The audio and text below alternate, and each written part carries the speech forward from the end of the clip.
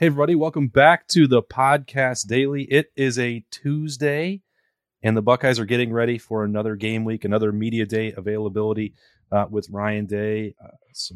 See how many players show up, and at least one coach, I believe Perry Eliano, will be joining us in the team room for some conversation on a Tuesday of a game week in the Woody Hayes Athletic Center. That's Bill Landis. I am Austin Ward. It's a Tuesday pre-press conference preview. What do you need to hear outside of another update about Jackson Smith and Jigba? I still want to hear. Yeah, I want to know what's happening with him.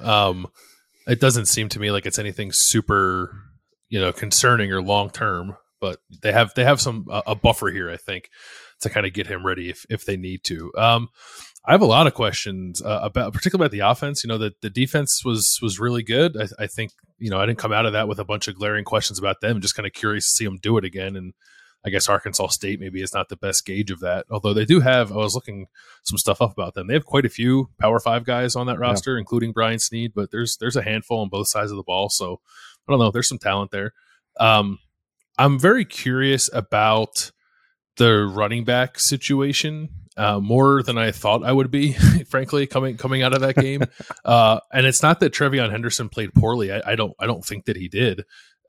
I just think Mayan Williams was a little better, and maybe that's more even than I believed, and maybe you believed, and I'm wondering if the staff believed coming into the opener. So it's not like a controversy because they have two really good ones, but maybe if they're thinking any differently about how that breakdown looks, given how Mayan ran against Notre Dame. Yeah, you and Berm brought this up on Monday on the Podcast Daily.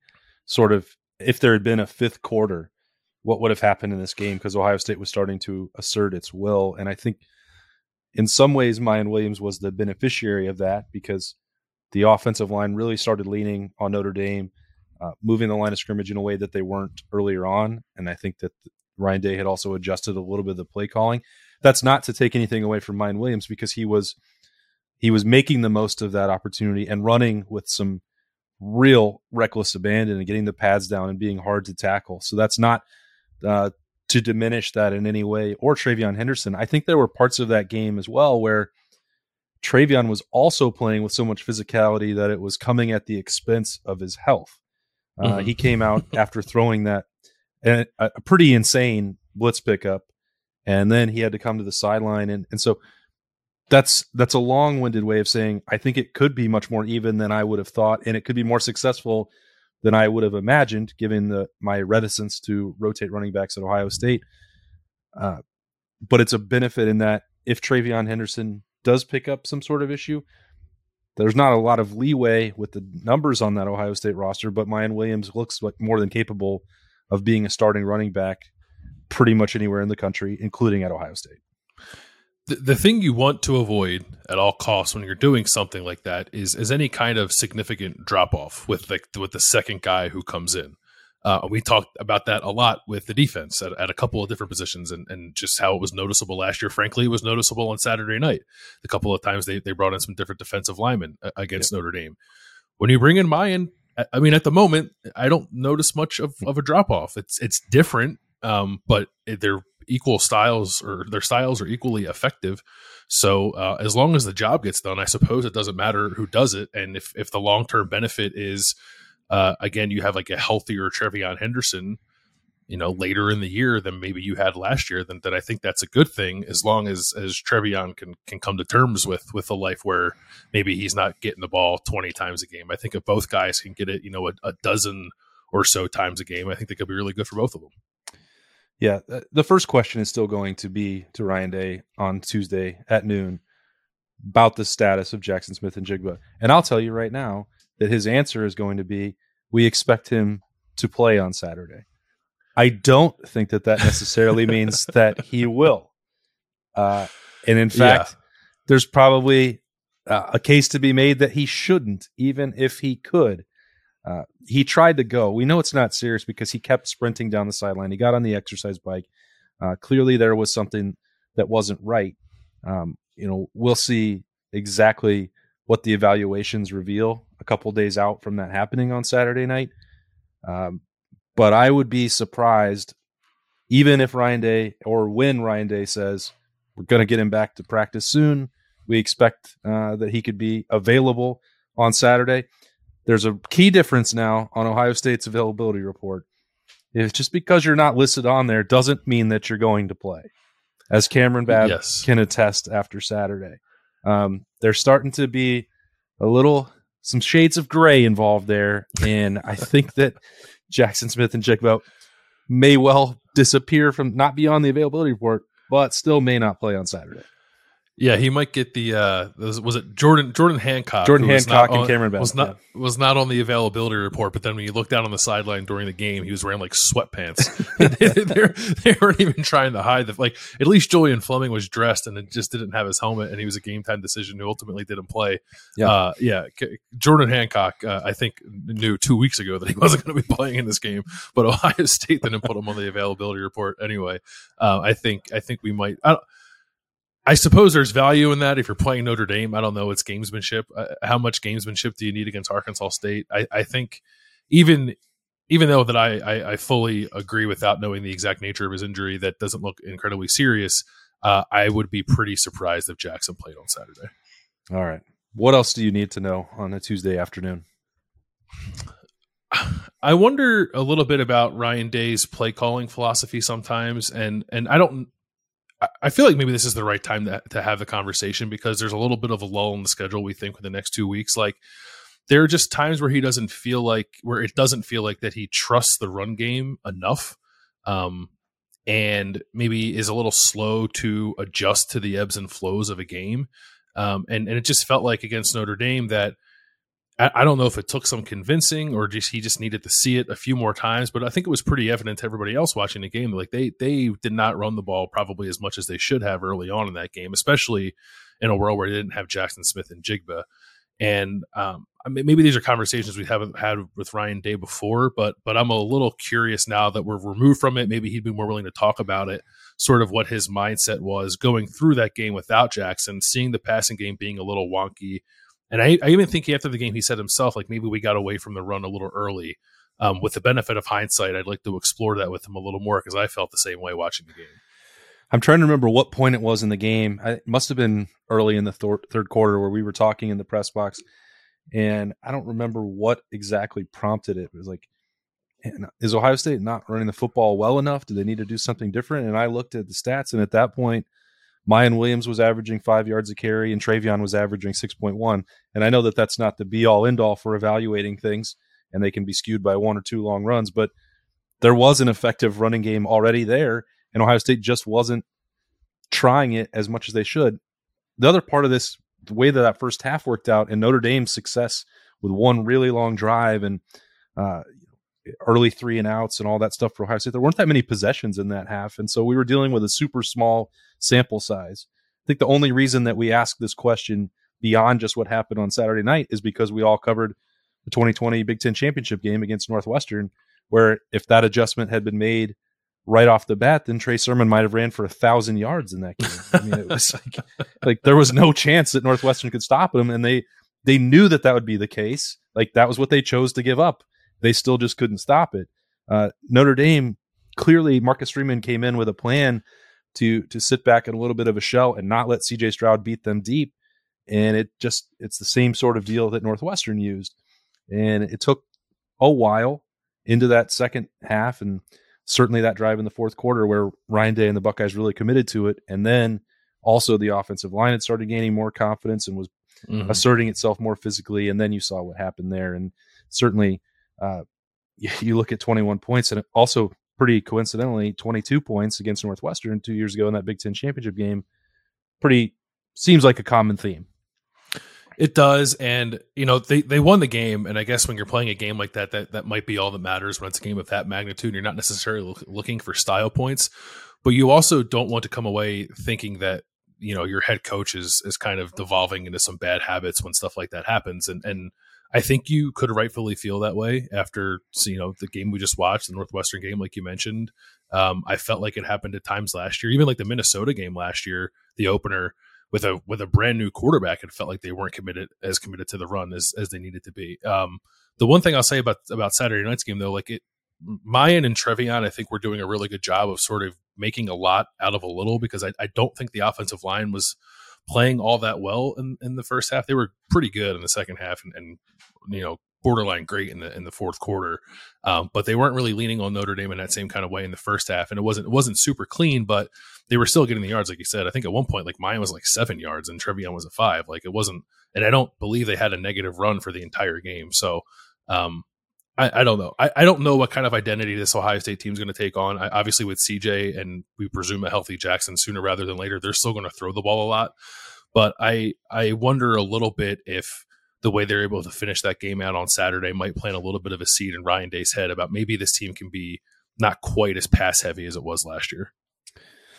The other key injury situation, or we don't know if it's an injury, I guess. You guys touched on it on Monday as well with Luke Whippler leaving in a boot. Not sure that we'll get a very definitive answer about that either.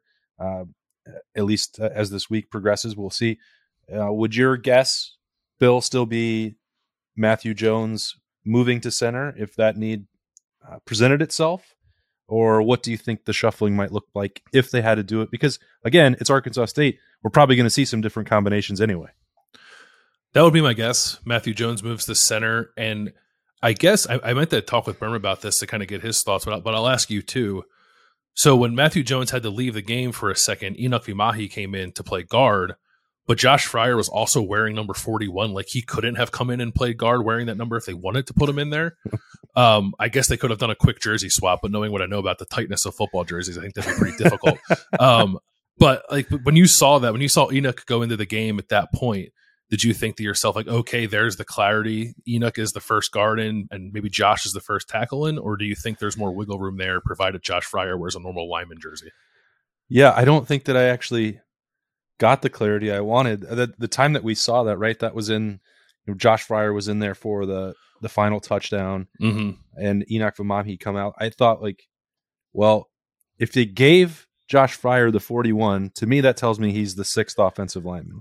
Right. And I know he can play both guard and tackle. And I wonder if they're just like, well, we're in this situation. That's the personnel grouping. So now we need number 7 to go in at guard, which is sort of where I think Enoch Vimahi is. So I thought we'd get some clarity out of a situation like that, but I don't feel like I did. Yeah, I think that's probably something we could ask to get clarified from Ryan Day. And I think he would answer that on Tuesday. I will say, because my assumption would be that Josh is the 6th guy too. They put Enoch in the game when they're trying to close out what at that point was like a 13 or 12 play drive that had gone like 90 yards or something like that. And the first play they called with Enoch in the game was a counter where he and Dewan pulled, and Enoch had to like knock out that guy on the line of scrimmage, and he did it. He and Dewan made a massive hole for Mayan Williams, and Mayan ran for, I think it was 12 yards or 15 yards. So I give Enoch a lot of credit for stepping in there and them calling his number basically, and he delivered there. So maybe that helps him too if they are in a situation where they want to, even if it's not that maybe Luke Whippler plays, but they get up enough that they want to get a guy out early and then maybe give Matt Jones a little center work. Maybe Enoch showed enough in those couple of snaps against Notre Dame to warrant putting him in there first at guard. Well, I know that, Ryan Day, Kevin Wilson, and that coaching staff, I assume that the same is true for Justin Fry. They really like the upside and the potential for Enoch Vimahi. And when they were able to, when that decision was made, the Vimahi family said, well, he's not going to go on that mission. That was a huge deal in the Woody. They think that he's an NFL guard, or they have for a while. I don't know if anything has changed on that front. I don't think it has. Sometimes it just takes a little bit longer. Enoch was not the most physically imposing offensive lineman when he got here, and that's a developmental spot. They've not given up on him in any way, shape, or form. So if they need him to play guard this year, I think he can do a more than serviceable job of that. This was all hypothetically brought up by what may happen. Luke Whippler is somebody who doesn't need to play a ton against Arkansas State if it's a dicey proposition. We're talking about a 44-point spread in this game. There's a dramatic talent disadvantage for Arkansas State, advantage for the Buckeyes. And I made it seem like it would be that easy against Notre Dame last week, and it certainly wasn't. This is a true tune-up opportunity where you pick the score and you also pick what you need to work on. And I think that'll be interesting to see what Ohio State determines that to be on Saturday. What do you think we'll see in regards to the defensive line after a game where there was a pretty stark drop off, I think, once they started getting to like the third string guys. Not that Arkansas State, I think, will make Ohio State pay for that necessarily this week or Toledo next week, but Wisconsin will in 3 weeks if they do some of that stuff. Do you think we start to see that get pared down a little bit, or no, because of the opponents they're about to play? It probably won't because of the caliber of the opponent. I think that they will not be concerned about any sort of drop off from 1 to 2 or 2 to 3 in this game, that anybody on that team can go out there and get a win this week and next week. But I think that's part of the problem in some respects. I think I would like to see Ohio State treat it like it's Notre Dame and try to get it over with as fast as possible. I don't know if they will take that approach or not. I suspect that Jim Knowles will in the back seven. We'll have to wait and see if he takes more control over that rotation on the defensive line. I guess I'm skeptical of that until it actually does happen, to take that duty, that responsibility, and Larry Johnson's approach that he's used for a very long time away, or tweak it or whatever. But I mean, I think if you're Ohio State and you're Ryan Day, let your starters go play and get as close to that point spread as you can as fast as possible, and then then play your twos, then play your freshmen, and let them get an evaluation where there may still be Arkansas State starters heavily involved in that game, and then see what happens. Get more meaningful evaluations out of that. We'll see. I think they'll just continue to go out and play the guys and say that they're game ready and rotate. That would be my guess, but that's not, I guess, ideally what I would like to watch. Does the fact that, because I think you and I are on the same page, I think a lot of Ohio State fans are on the same page too, like that defensive line rotation just doesn't work out. It's too much, given the disparity in talent with the top guys.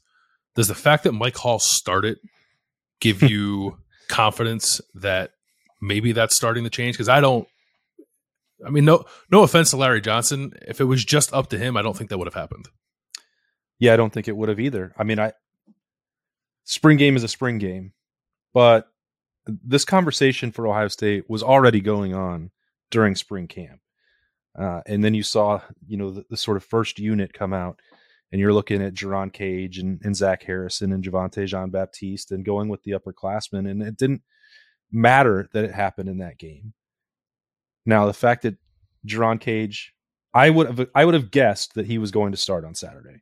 Mm-hmm. The fact that he did not and that Mike Hall did is a step in the direction. I don't know specifically who made that decision, but if we can say that Larry Johnson has always had control over that unit, I would have to assume that he did say, we're going to Mike Hall earn this and he's going out there until proven otherwise, because the way that they rotated after that was a pretty clear signal to me that Larry Johnson had his hand on that and was making that move. That's my read on the situation. I think that you and I probably see it the same way. Yeah, we do. I just need I need more JT. JT played a lot. I need more Jack. I'm good with Zach Harrison. I think he's one of their top guys. He should be out there. Maybe a little more Tyleek, although I don't know that he had his best game against Notre Dame. But yeah, more Mike Hall, the better. I realize it's a hard position, and maybe you don't want to play those guys every single snap, but I would be in favor of playing Mike Hall every single snap if he wants to do it.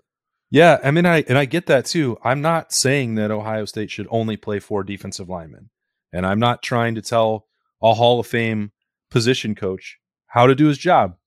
I just know what I see, and there's a drop off, and it is coming in situations where it doesn't make sense to me to not be the maximum amount of aggressive. That was a high leverage situation with a team backed up inside its 20. And this is not the first or second or third or fourth time that that's happened. I just don't understand giving away your advantage. You're going to have to play more than 2 defensive ends in a game. I certainly understand that. You're going to have to play more than 2 defensive tackles in a game. Definitely get that. But when they had this conversation about, well, Ohio State can play 12 guys on the defensive line, they can go deep into this rotation. That's not true. If you're going to win a national championship, you're not going to play 12 guys against Alabama or Georgia in the national championship game and win. Your best players are going to have to win you a championship. And whether I thought Ohio State would blow out Notre Dame or not, that was a top 5 team that was very well prepared to play in that game. And it had championship stakes, because if Ohio State lost that game, they'd be fighting an uphill perception battle for the rest of the year and giving away a head-to-head tiebreaker over a team that could theoretically be in that conversation against them. That's the part that's when leave that game. And I know I've talked about it in Snap Judgments and since Saturday night and written about it. Like, I just think that that's something that can't continue to pop up for Ohio State if they want to reach their true potential. The best players have to get them there. Sounds like a good question for Ryan Day on Tuesday afternoon. Well, it's a few hours away, not from actually when we're recording this, but from when you all will get it on the podcast in whatever platform you choose. We'll be back in there to get ready for game week number 2. That's Bill Landis. I'm Austin Ward. We appreciate you, as always, for joining us on the Podcast Daily. We will see you tomorrow.